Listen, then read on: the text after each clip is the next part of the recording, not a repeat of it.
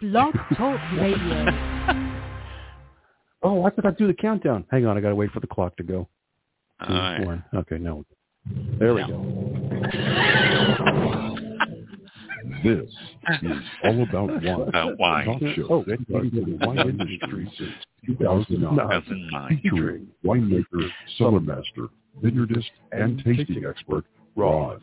Basically, what we're trying to do on this program is just trying to educate people and trying to make wine less confusing and more friendly. Yes. From coast to coast. Around the world. And around the world. You know, we really have had some neat people on the program. I love that. I love that. Questions and comments during the live show on our Facebook page at www.facebook.com/allaboutwinebtr. Again, that's www.facebook.com/allaboutwinebtr. All About Wine is on. Here's Ron. There he is.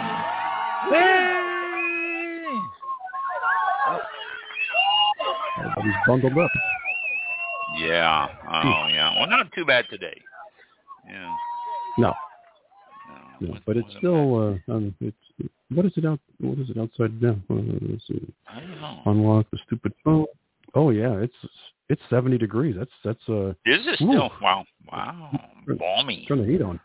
Yeah. And I'm in the mountains area of Florida. You're along the coast. I'm on the upper elevation here. So. Yeah. So you're going to get a little bit, a little bit colder than the elevation. It just today was nice. I played golf yesterday. What is today? Thursday. Yeah, I played golf yesterday, and it was really nice out there. It was just a beautiful day for golf. And I'm playing tomorrow, and it's supposed to be cloudy and chances of showers, but it's just like they say, they'll go fast, so I can handle that. But then Sunday I'm playing, and it's only supposed to hit like 61 degrees or something. I don't know. It's 65, something like that is the high. And that's just cold for golf. That, and all the people up north who play golf in, just above freezing weather saying, what you talking about? No, well, to me. And after they get done swimming or something, they go play golf. Yeah. They go play golf first and then go swimming. Yeah, that's it, So, and it's just cool for me. I play golf. I'll play golf with a guy from Ohio, and he'll be out there in a tank top and in shorts, and he'll go, oh, this is great weather, and I will wear shorts, but I will have long socks on, and I will have layered on the upper body and all that. So, is it possible that they're just saying that? Are they just saying it, but deep down inside they're freezing? They're like, oh, this is terrible. I can't believe I'm out here playing golf. Sure is warm out here, Yeah, I know.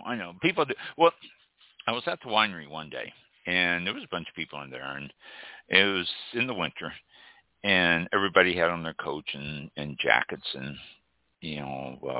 long pants. Nobody was wearing shorts, so the girls weren't wearing skirts or anything. And here comes this couple walking up the sidewalk, and the guy had on a T-shirt and shorts. And I says, oh, here comes somebody from Michigan. And they all looked at me and said, you know him? I go, no. And he walks in the door, and I go, where are you from? He goes, Michigan. I go, say, they just,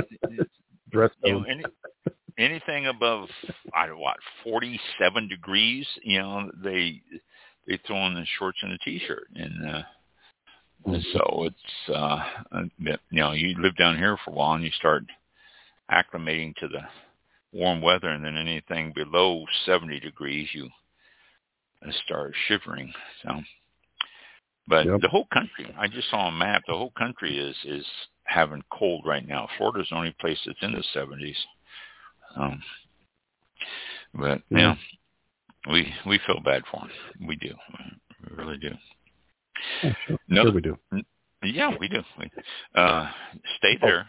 Don't come to Florida, but we feel bad for you. Come down here on vacation, but don't move. A little sport note here, since I live in Florida, obviously you all know that, and just north of Tampa. Last summer, the Tampa Bay Rays, the baseball team, announced that they were going to split the season between Montreal and Tampa. Play half their home games in Montreal and half their home games here. And, like they have a series of, three different teams coming in at 3 games each. They play those here, and then the next series of home games they do up in Montreal.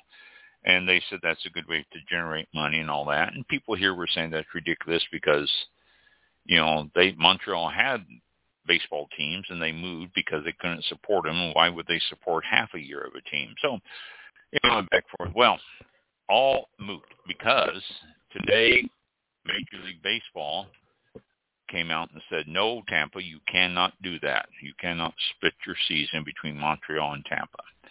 So they're stuck in Tampa, which that would be the only team that does it, right? No other team has tried to do that, right? Right. I could not figure that. And the general manager of the Rays came on TV and he said, there has to be innovative things in baseball. And this is innovative. They're just not used to it yet.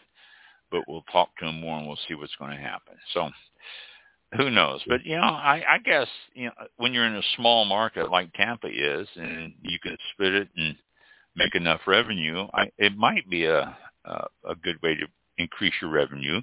But then the Rays have been so good about getting in the playoffs every year. Where are they going to play the playoff games? It just brings up all sorts of questions. But Major League Baseball said, nope. Can't do that. So I couldn't figure out the reason for it. It didn't make any sense. I'm like, come on, you're going to confuse the fans. And, I'd like to go to this game to watch them play this team. And, but they're in Montreal. I can't make it. They're in Montreal. I know. And then they're talking about we're talking about Ybor City, building a stadium down in Ybor City. Right. And I saw the site and I go, where are you going to park? There's no parking down there as it is. There isn't. You have to build a great big parking garage. Yeah. It's just, I don't know. I think it's I don't know. If you want to stay, you have to build us a multi-million-dollar stadium. So right, and that's what they do. They hold towns hostages for sports stadiums, and they do that in everywhere. I mean, look at the big fancy stadiums for football and baseball, and at least the United States we're not soccer crazy, or else they'd be demanding great big soccer stadiums too. If they were. So no, oh well. I just it was just surprised me that Major League Baseball came out and said, nope, can't do that. Excuse me. So Mike is feeling better. He's back with us and he's doing strong. He's feeling better. He's been under the weather for the last 3 weeks. Wow. And so he's getting back in the loop. And so that means you can tune into his radio program on Saturday mornings. Yeah. I listen every Saturday myself. Do you? Yeah. I listen to it. And, take it with me wherever I go. So, yeah. So give yourself a plug here. Give yourself a plug. All right.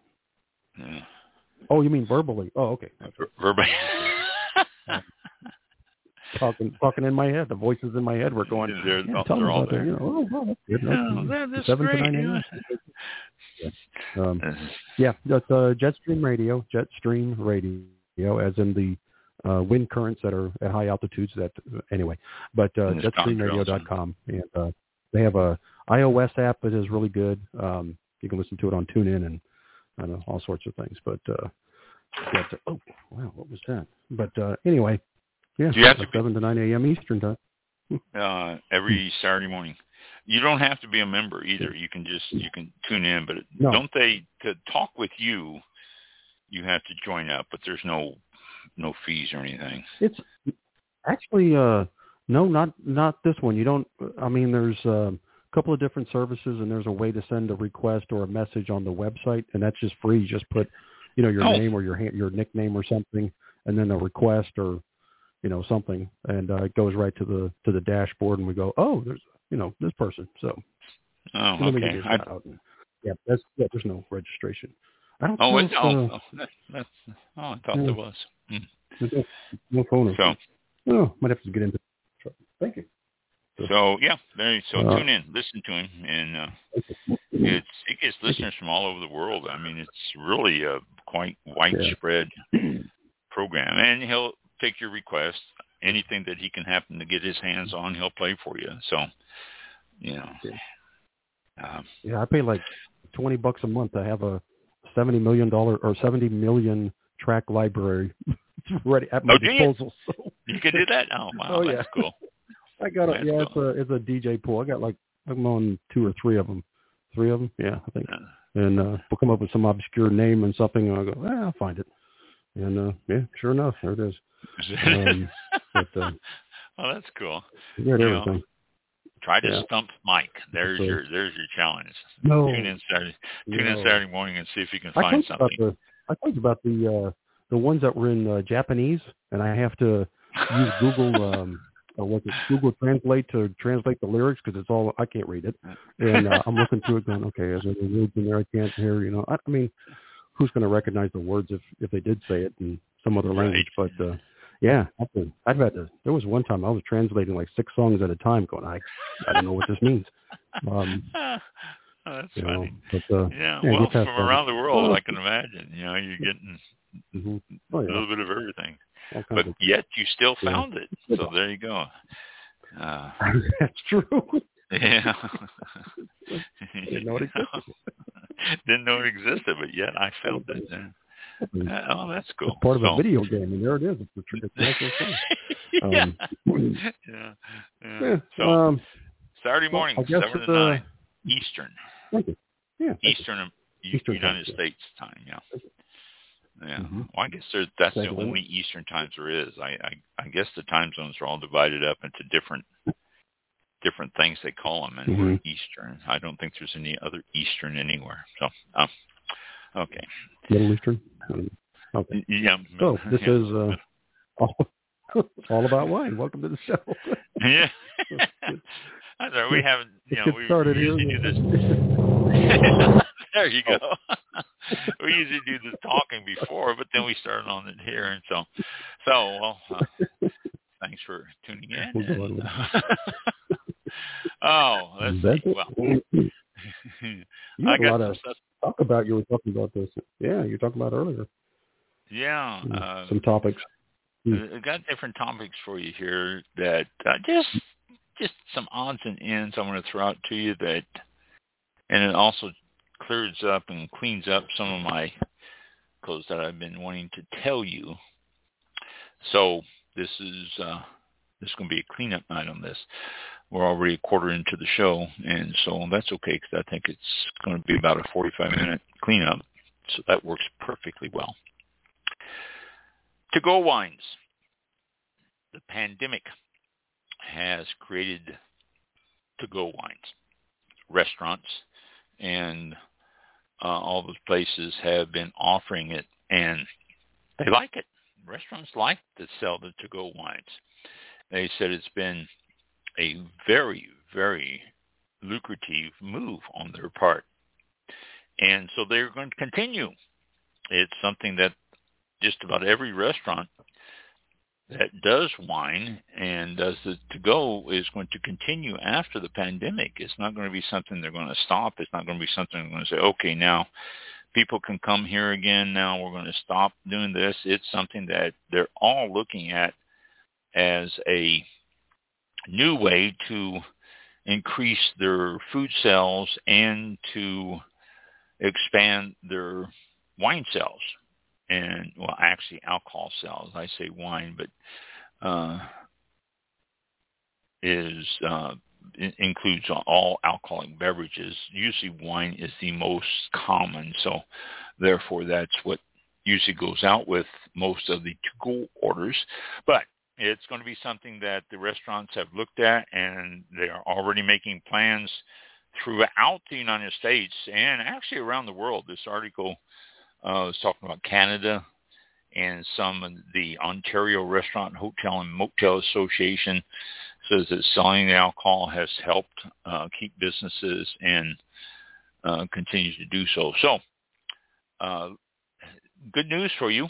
After this pandemic has started to Wayne, you can still order your wines and your meal and get the wines with it. Let's see. Where's the next thing?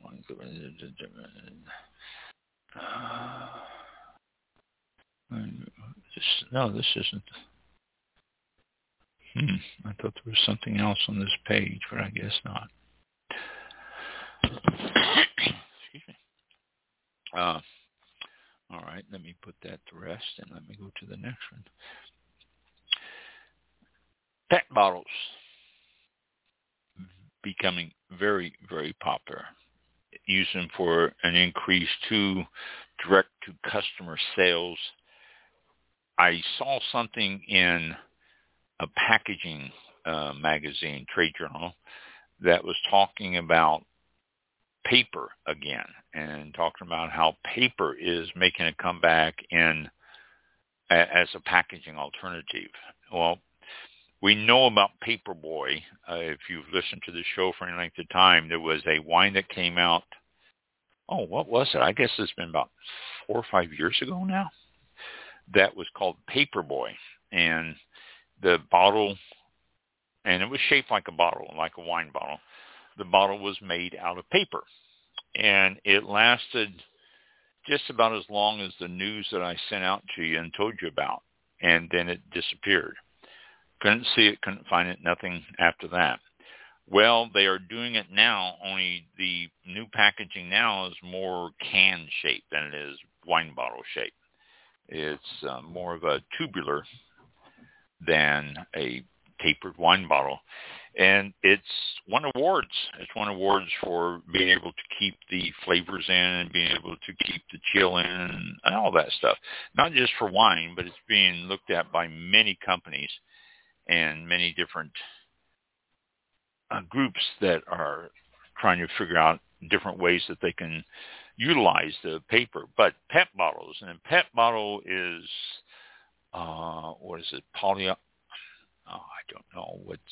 I always forget. I always referred to it as PET, but it's polyethylene something. It's scientific. I'm trying to look at it here, and I can't see it. It just says PET bottles. But there's an Oregon company, Oregon Distaffed Wine Company, has been using the PET bottles and using the Stelvin closure, which is the screw cap.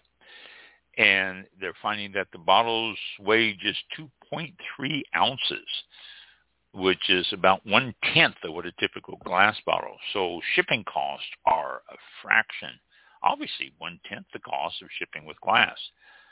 So they're happy with that, and you're not paying for that enormous amount of weight whenever you buy something from them. And it's not just the weight going to you, but the weight that they have to pay coming into them. I remember when I ordered bottles, oh my gosh, the cost of shipping was disastrous. I paid half as much for the cost of shipping than I did just for the bottle. So if you can cut that down, if you get lighter weight, then it is a big, big improvement in your bottom line. And because of that, you can pass it on. Also, the climate impact is a lot less. The PET bottles you can recycle, and it's just overall improved technology is causing it to be able to use it now and recycle it and all that, whereas in the past, because of the inside shield that they had put on to hold the wine so it wouldn't give you any problems, has been improved, and everything is recyclable now. So, hey, if you see, then don't turn your nose up at it. Give it a try. There's the all sorts of box wines and everything out there, and PET bottles is just another way of presenting wine to you. Okay. World's Best California Wines. This is an interesting list. This is put together by the Wine Searcher website. I use Wine Searcher quite a bit to look up stuff and to check stuff. And Wine Searcher, people can order through Wine Searcher, and they do a best of series every year and stuff like that. Well, this is the last 12 months best of series for California wines on Wine Searcher. Excuse me. No, I'm not sick. It's just I'm taking drugs that cause me cough. First on the list is Abreu Vineyards Thorovillas Cabernet Sauvignon from Napa Valley. 97 is the score, and it's only $606. They also list the Abreu Vineyard Madrona Ranch Cabernet from Napa, 97 score, $525.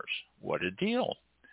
The next one, Harlan Estate, Napa Valley. I believe that's a cab also. Score of 96, and that will set you back $1,407. Yeah, I know. Cha-ching about 10 times now. $1,407 for a bottle of wine. But this next one, here you go. Screaming Eagle, Cabernet Sauvignon from Napa Valley. I believe the Screaming Eagle was put up against the French, and the Screaming Eagle Cabernet Sauvignon won against the French wines. If I am not mistaken, I think it was Screaming Eagle. And if not in the Judgment of Paris, I'm sure it has been winning awards since then, because I've had an opportunity to have Screaming Eagle in the past. I will not be able to drink it now because they list the price at $4,805. Oh my gosh. I mean, it's a great wine. I do remember it fondly, but not for $4,805. 97 was the score.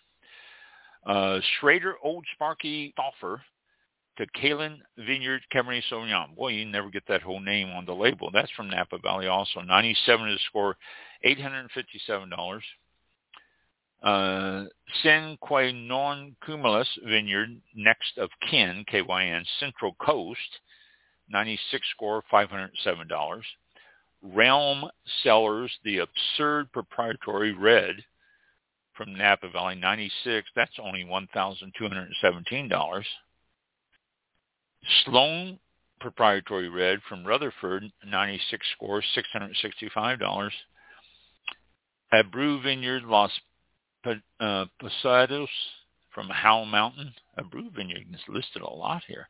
97 scores, $634. And Colgan Cellars 9 Estate Red, Roman numeral 9 Estate Red, Napa Valley, $601, 96 score.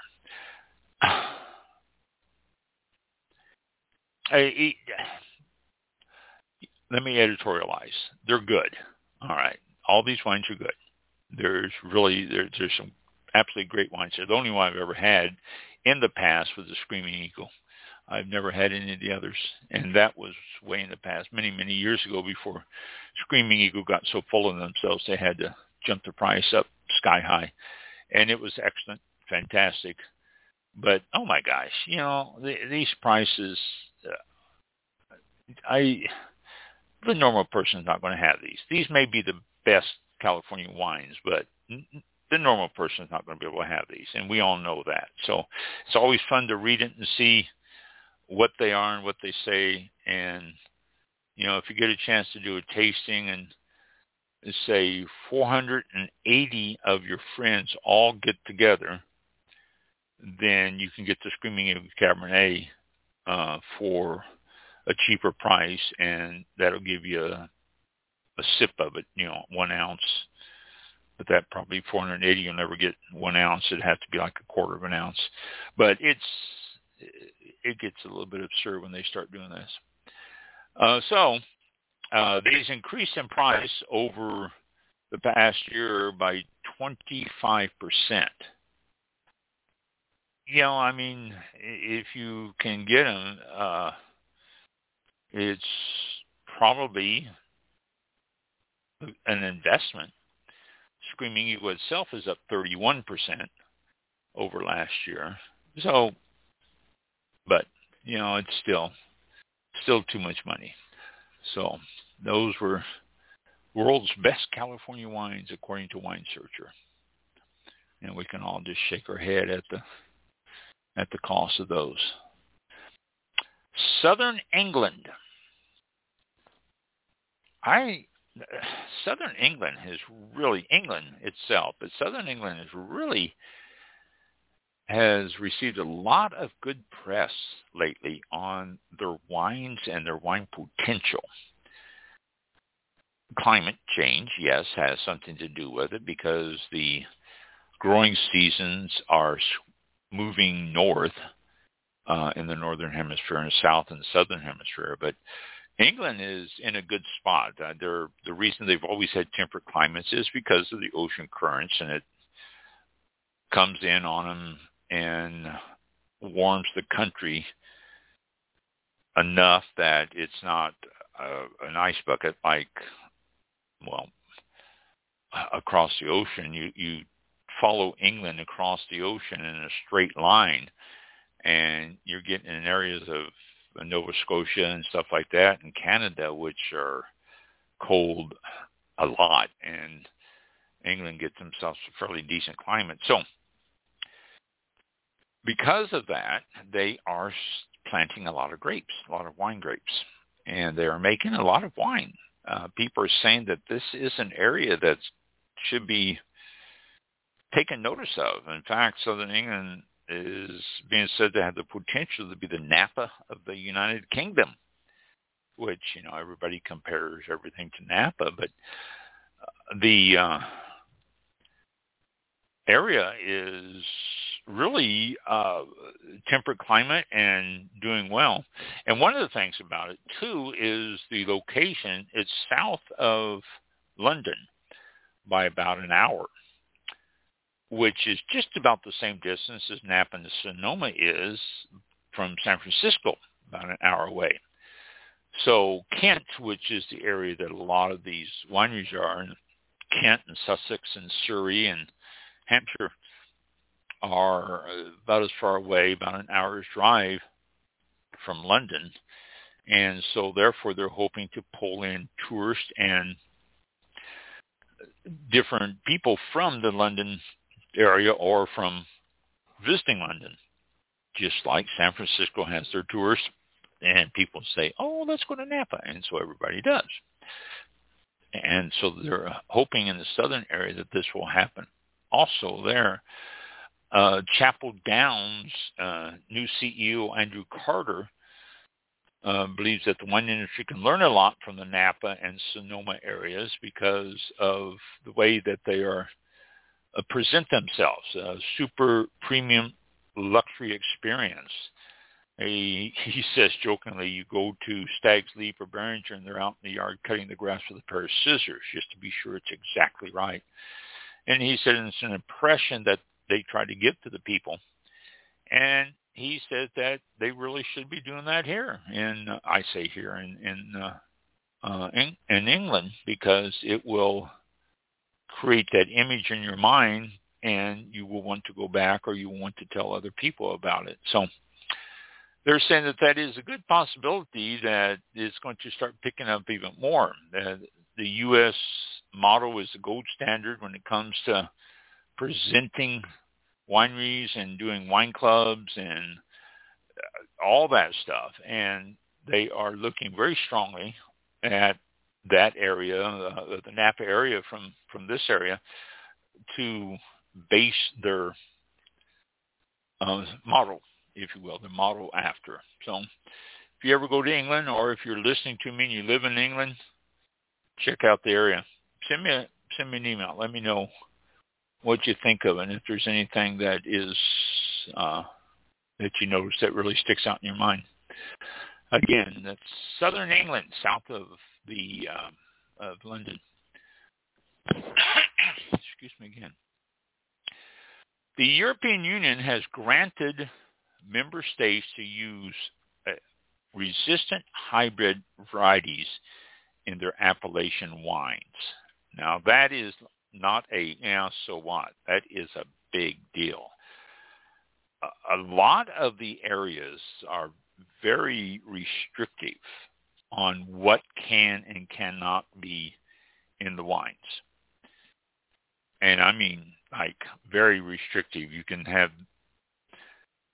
have to use this wine to call it this, and you can't mix in too much of this, and your percentage has to be this, and all that stuff. And they're very hard to change their minds and use anything else. Well, the European Union has came about on this because of climate change. And the climate change is causing a increase in downy mildew and powdery mildew, and also some pests and things like that. And they don't want to use a whole lot of pesticides, and they don't use a whole lot of copper spraying, which is a very common thing to kill pests and mildew, rather. So they're looking at alternatives, and they have been approved to come up with or to use hybrid grapes. Now, the PDO, or Protected Denomination of Origin, this is the areas that are very strict on it. It said that only vines of Vitis vinifera species could be used before in the PDOs, but now they have been approved to use genetic trace of non-vinifera species, such as fungal-resistant PIWI varieties. Previously were excluded. PIWI, and I'm going to destroy this, but it stands for Pils Widerstandsfähig. Pils Widerstandsfähig, which is a variety of grapes that are resistant to the fungus, the downy mildew, and that stuff. So, according to the updated regulations, member states can now use wine or vine varieties belonging to Vitis vinifera, as well as hybrids containing both Vitis vinifera and non-vinifera genetic materials. And these can come from American and Asian vines. So a big step for the European Union, and that is all European Union countries. So you're talking Germany and France and Spain and Portugal, and we can go on and all those big wine regions and all that. And so they're going to do it. Now, I don't think it's going to affect anything in the bottle. In fact, it will be, I am sure, the wineries, the owners that and the winemakers that will be resistant to using anything but what they've been using. But if it comes to the day where this powdery mildew and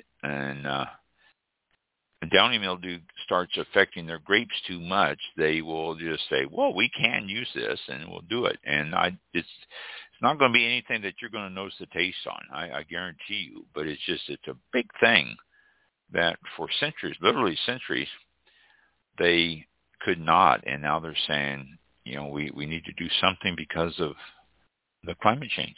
So I thought that was interesting.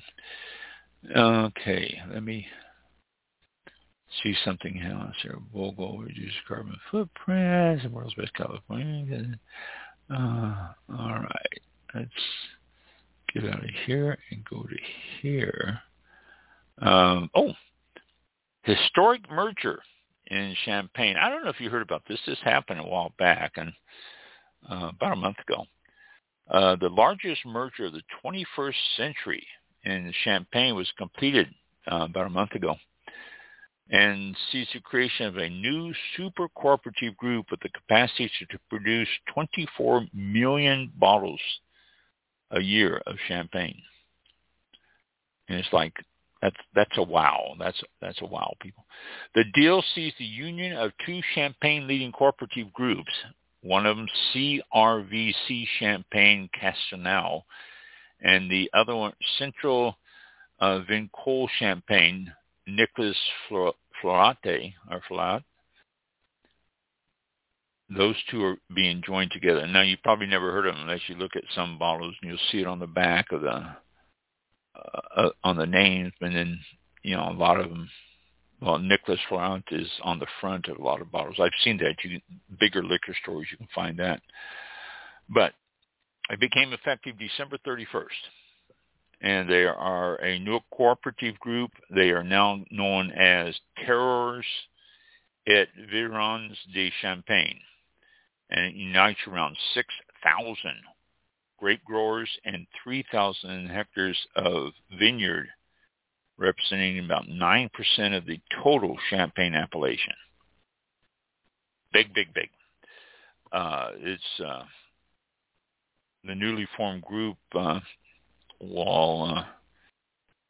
is worth 300 million euro. And let's see, what does it say? I saw something else that was interesting here. It says, following the decline in the French market for champagne, and they figured that this was probably a good thing to do. Then that way they can combine their advertising dollars and promote themselves more and try to trigger a turnaround. It creates them as one of three major operators in the Champagne region. So, another big purchase in the Champagne region. Another big purchase in wine. Actually, that's one of them.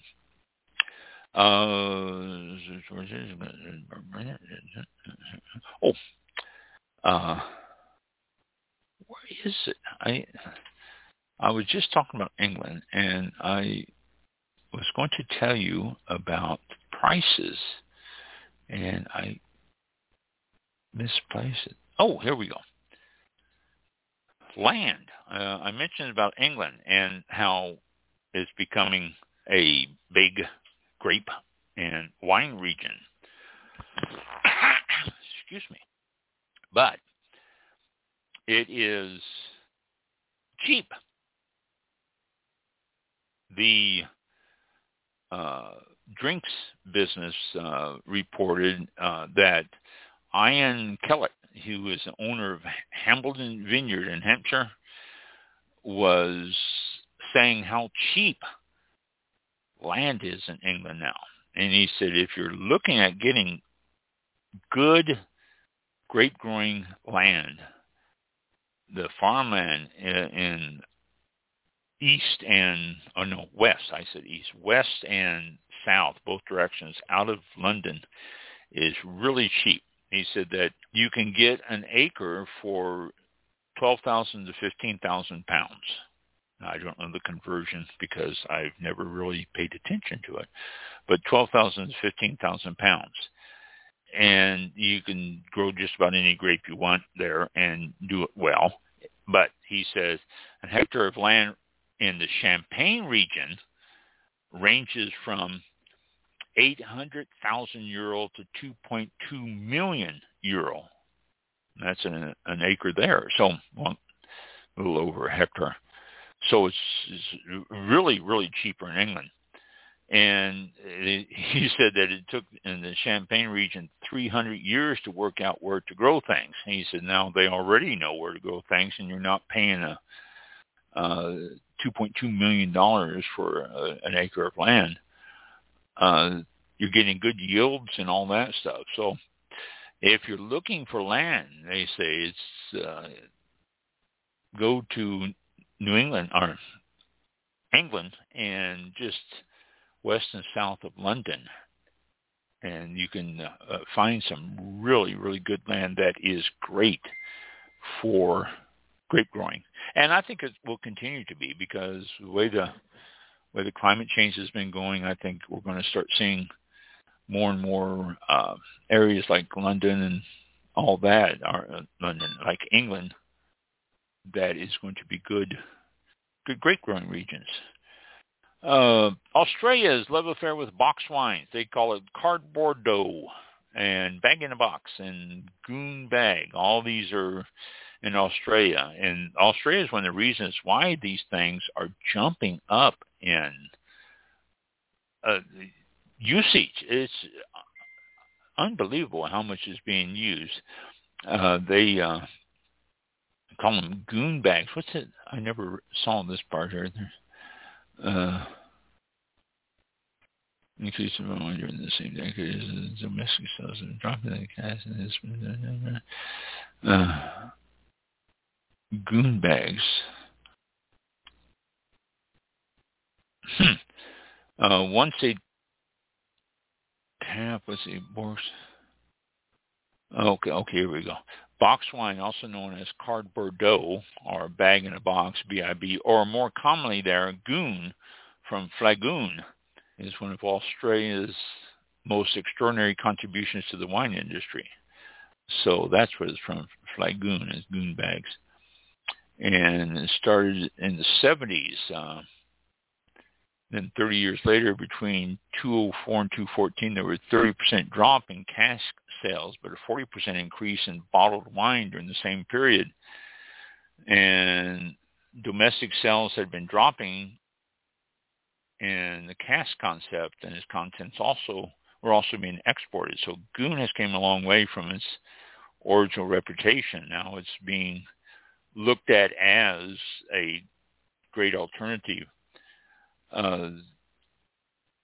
Gilly Wine Company Chateau Cardboard Red, $71 for 3 liters, is a long way from the 1-gallon packs of table wine that was launched back in 1965. Australians love it. Portability, sustainability. Pandemic, wine sales jumped up at 21% in the 4 weeks in April 2020, which that's when the biggest hit of. Longevity, and this is something that you don't think of. Contrary to popular opinion, goon or bag in a box is not only the choice of people who might want to drink a lot. The vacuum-sealed bag keeps wine fresh for up to 6 weeks after it's opened, which is a good deal. And the price, it's cheaper. Wine is taxed less, and so therefore they classify the stuff in those containers as cheaper. And so I chuckled. They have a picture of a bag in a box, setting on the beach as a sculpture. Only it's just the bag sitting out there, and it's just a great big old bag that is a sculpture, beach sculpture. But it is very, very popular in Australia. All the bag in a box, or the goon, they call them, goon babies, were Generation X goon drinkers are now in their 40s and 50s, and they're still drinking bag in a box, and the whole country has caught on to it. So Australia keeping the dream of bag in a box alive. Cardboard dough and bag in a box and goon bag. Australia. I love it. Australia's great on that stuff. No pretense. Just we like it, we're going to drink it. Okay, let's see. Let me go back to something else here that I'm going to spend a little bit more time on because it's interesting. Okay. All right. Wine report confirms massive Australian glut of more than 2 billion liters of unsold Australian wine is sitting in storage following a record 2021 vintage and a slump in export and domestic sales. Put it in a goonie. It's down. Levels are down a lot in Australia, and they're trying to figure out why it's down so much. But basically, there's different areas that aren't buying it as much as they were. And, well, it's starting to get hung up on ports and out in the ocean on container ships and stuff. They ship this stuff on container ships, and it's being hung up there, and the sales are actually down quite a bit. So that's what's happening. It's their inventory is up by 24%, but sales are down by anywhere from 4 to 10% around the world. So that's what's happening with Australian wines. You can probably, well, I was going to say find some good deals, but the ones that are sitting on the shelf aren't going to be marked down, so that's not going to be a reality. But maybe if you, well, I was going to say tell the wine shop, hey, you're not going to get any more. And when you do, it's going to be a good price. And they'll say, well, if I'm not going to get any more, that's going to cost more too. So, well, that won't work. I have talked in the past about phylloxera. You can go back to shows over the years, and I've dedicated whole shows to it, and I've talked about it partially, and I've said all sorts of stuff about it. Phylloxera is interesting. Phylloxera is a small pest. I say pest, but actually it's worse than a pest. It's an aphid insect, an aphid-like insect that loves to eat roots and leaves of grapevines. It has a 4-cycle stage of its life. It's got the egg, the nymph, the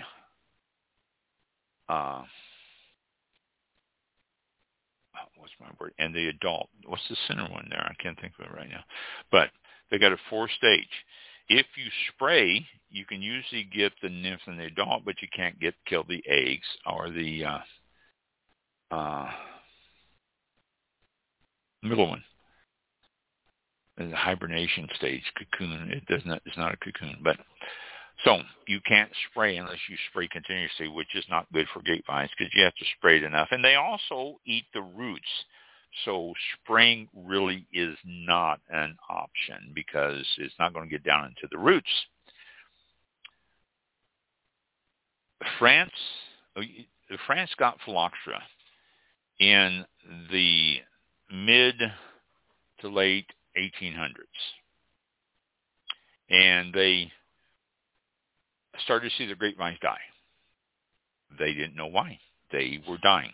And they couldn't figure out what it was. Well, the problem was phylloxera. And it was because the phylloxera was introduced into France from the United States. Now, I don't want to say by the United States. I want to say from the United States because they really don't know how it got there. They don't know if the French imported it and some of their trading with the United States on plants and grapevines and stuff, because there was a lot of that going on back then. And they didn't know if it was because of that or if if somebody brought it over. They don't know. But they checked. What I want to say, chemist? No, not a chemist. A scientist decided that he needed to check and see. Here, let me read you this. This is probably better. Phylloxera is an aphid-like insect that feasts on certain types of roots and leaves that didn't show up in France until around the mid-19th century or 1800s, when they more than likely arrived from the United States. More than likely. That was the place where they were. So this is another weird layer to the story. The United States was probably the cause of their problem, which we would eventually help them resolve it. although some circles believe America's role in the original story was inadvertent at best. Some people think the French brought the American vines into their country. And in this case, the vines were most likely transplanted as ornamental grapevines for the French elite. And when they did that, it contained phylloxera. So whenever the pest did arrive and whatever they were doing, they wreaked havoc on the grapevines on a massive scale. Wiped out 40 to 50% of the French vines. Oh my gosh. I mean, now, you think about 40 to 50%. We talk about these wildfires in California and hitting some vineyards, but it didn't even destroy, but I think total like 2% of the whole vineyards in the state. Percentage gets higher as you get, in the Napa area or the Sonoma area, but in the whole state, it's only like 2 to 5%.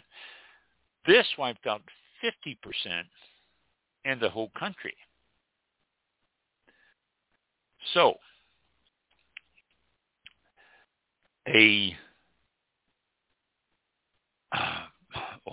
something that absolutely drove the French crazy. It became known as the Great French Wine Blight. And so they didn't know what it was. The microscopic size of the phylloxera was almost impossible to just walk up to a plant and see, especially if you don't know what you're looking for. All you had was withering grapevines year after year. The bugs were as the root of the issue by a French botanist by the name of Jules-Émile Planchon. This was back in 1868. And this caused the American scientists to go into a frenzy to try to find a way to save them. Well, everyone was freaking out about the need to go to France and find a way to help them out. They slowly started to realize that the U.S. had phylloxera but didn't have the phylloxera problem. And so they're trying to figure out why we had phylloxera. Because when you got to remember now, this was in 1868. There was no email. There was no phones. There was nothing that they can just pick up or sit down and say, hey, I'm French botanist Jules-Émile Planchon, and I'm writing to scientists in America, and this is what I found. It doesn't work that way. It took a long time to pass information around from one area to the other. I mean, and a lot of times they just worked exclusively by themselves, and so it wasn't a matter of sharing any information. So one of the scientists involved in this pursuit was Missouri's state entomologist Charles Valentine Riley, who noticed that Missouri phylloxera didn't attack vines at their roots.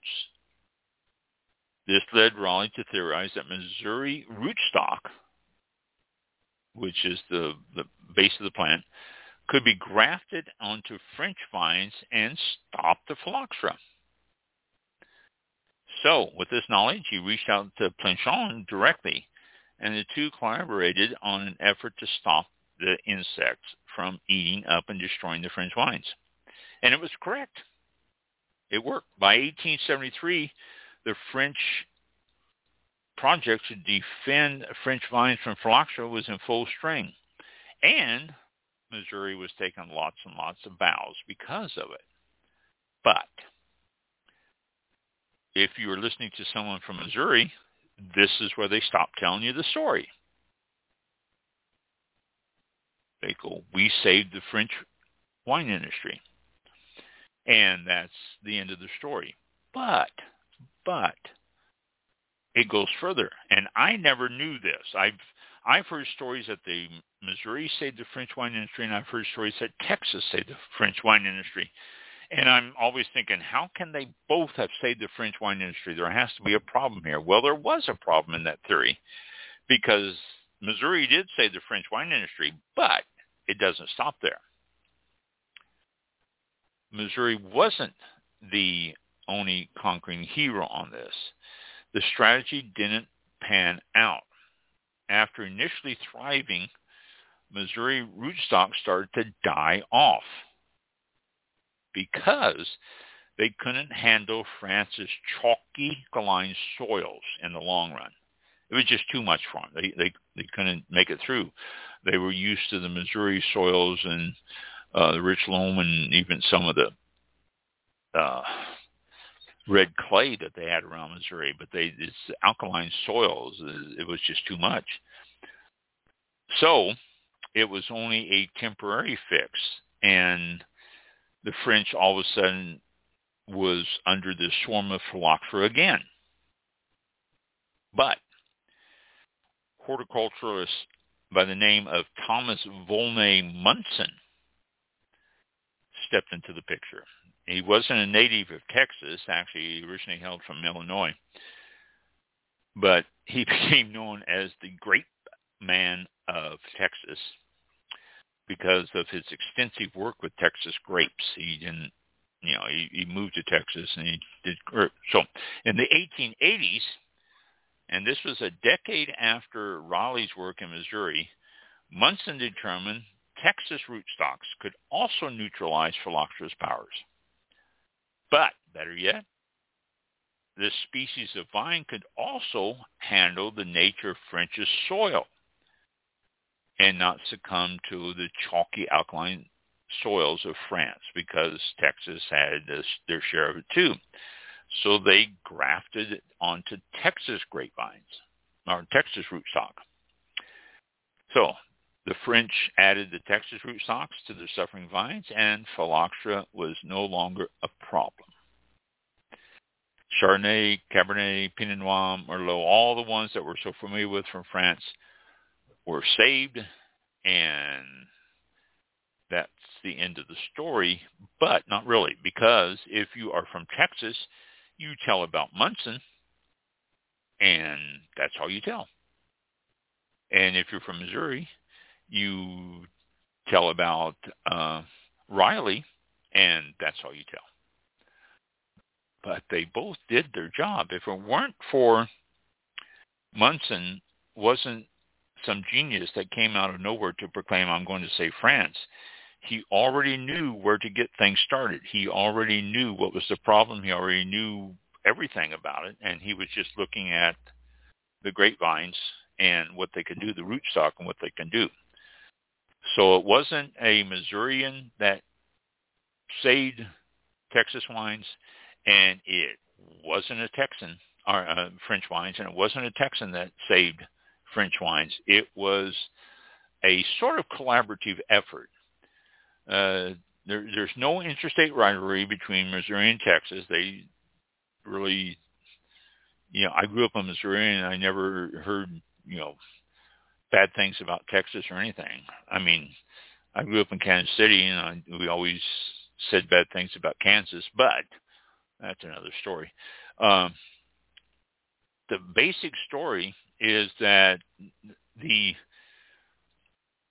you're in Missouri and you're telling the story, then you stop where Missouri saved it. If you're in Texas and you're telling the story, you start where Munson discovered this and he saved it. And they both did. They're both still able to lay claim to it and probably gain some attention. And I think the whole story is really much more fascinating than just the half stories I've always heard. And so it's French honors the story through a pair of statues, actually.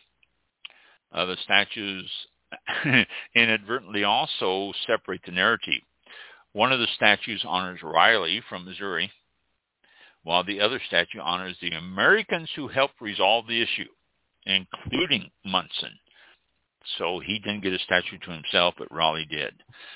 But it's just an interesting story all the way around. I've always heard one or the other half, and I've always told I am at fault because I've always told one or the other half of the story, and basically the same, but I always get to the end and say, so I don't know, either Missouri or Texas saved French grapes, but I don't know who was the actual one, and actually it's both of them.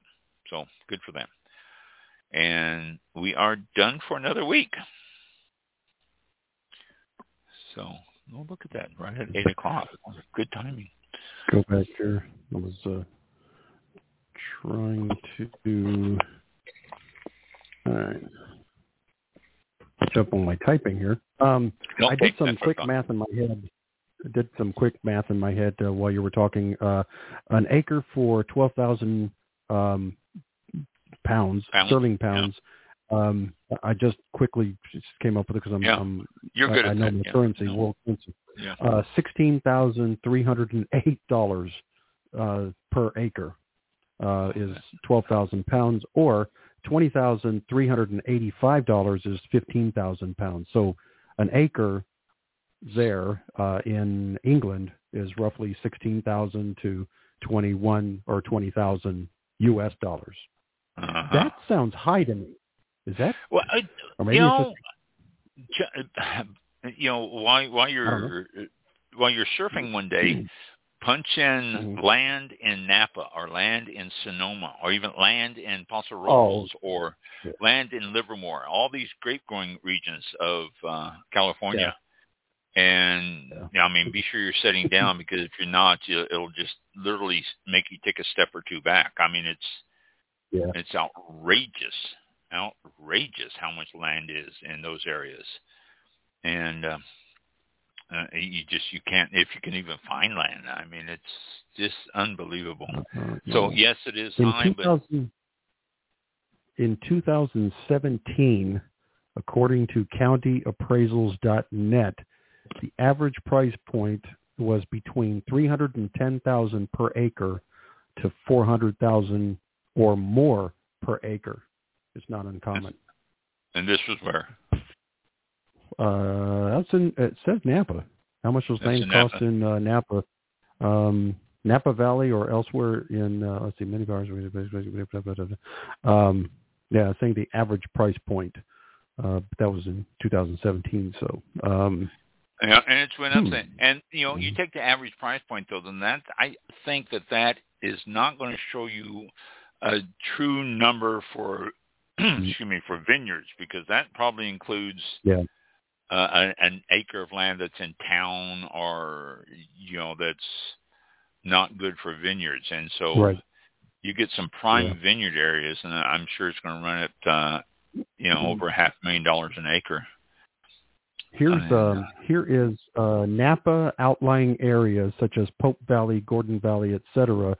Plantable has been running $25,000 to $50,000 an acre, and vineyard $50,000 to $130,000 an acre. Wow, that's outside. That's outside. Napa prime areas such as Oakville, Rutherford, St. Helena, and Yountville. In that area, plantable is looking at $200,000 to $250,000 an acre, and vineyards $300,000 to $400,000 an acre. Wow. Okay. So check the credit line real quick. Open up a credit line and say, I want to buy, let's see, give me 3 square feet. Exactly.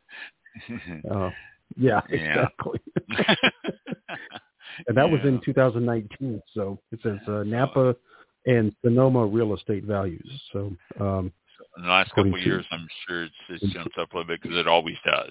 Prices always go up a percentage every year. Yeah.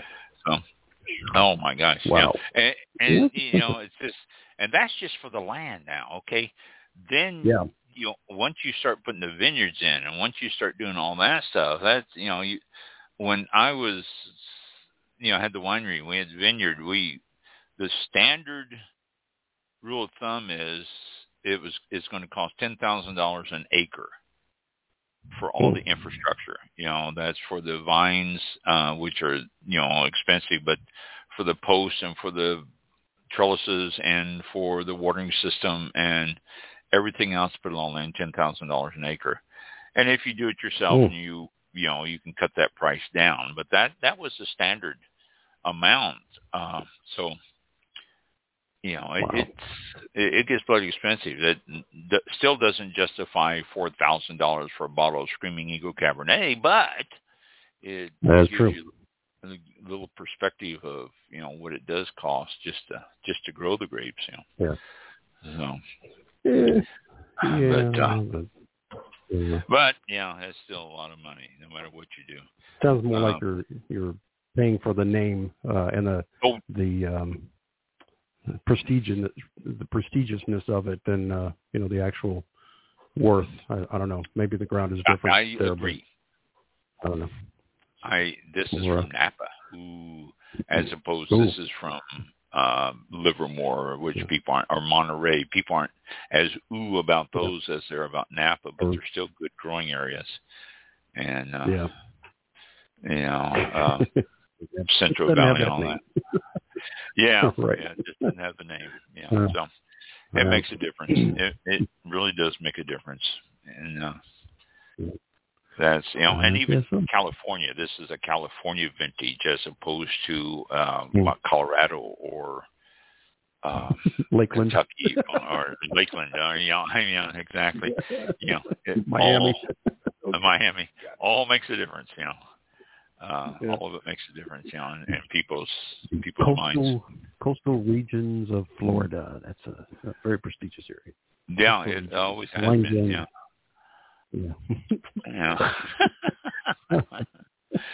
Well, you punched that in coastal regions of Florida wineries, and it comes question mark on the screen. Huh? Yes. Did you misspell something else? What? Yeah. 404. All right. It is 8:07 p.m.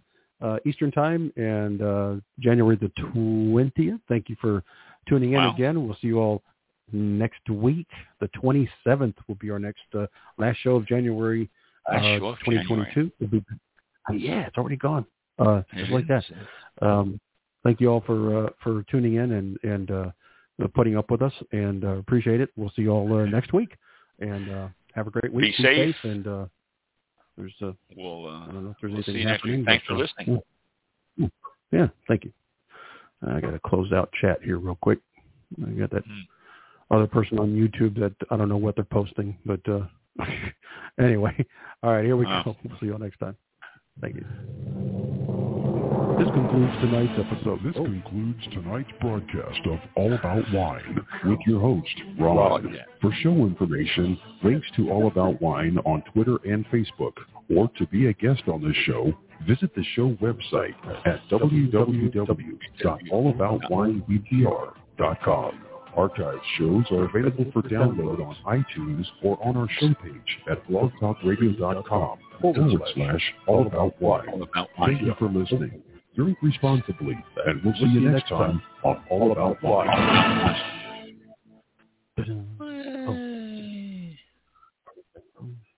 My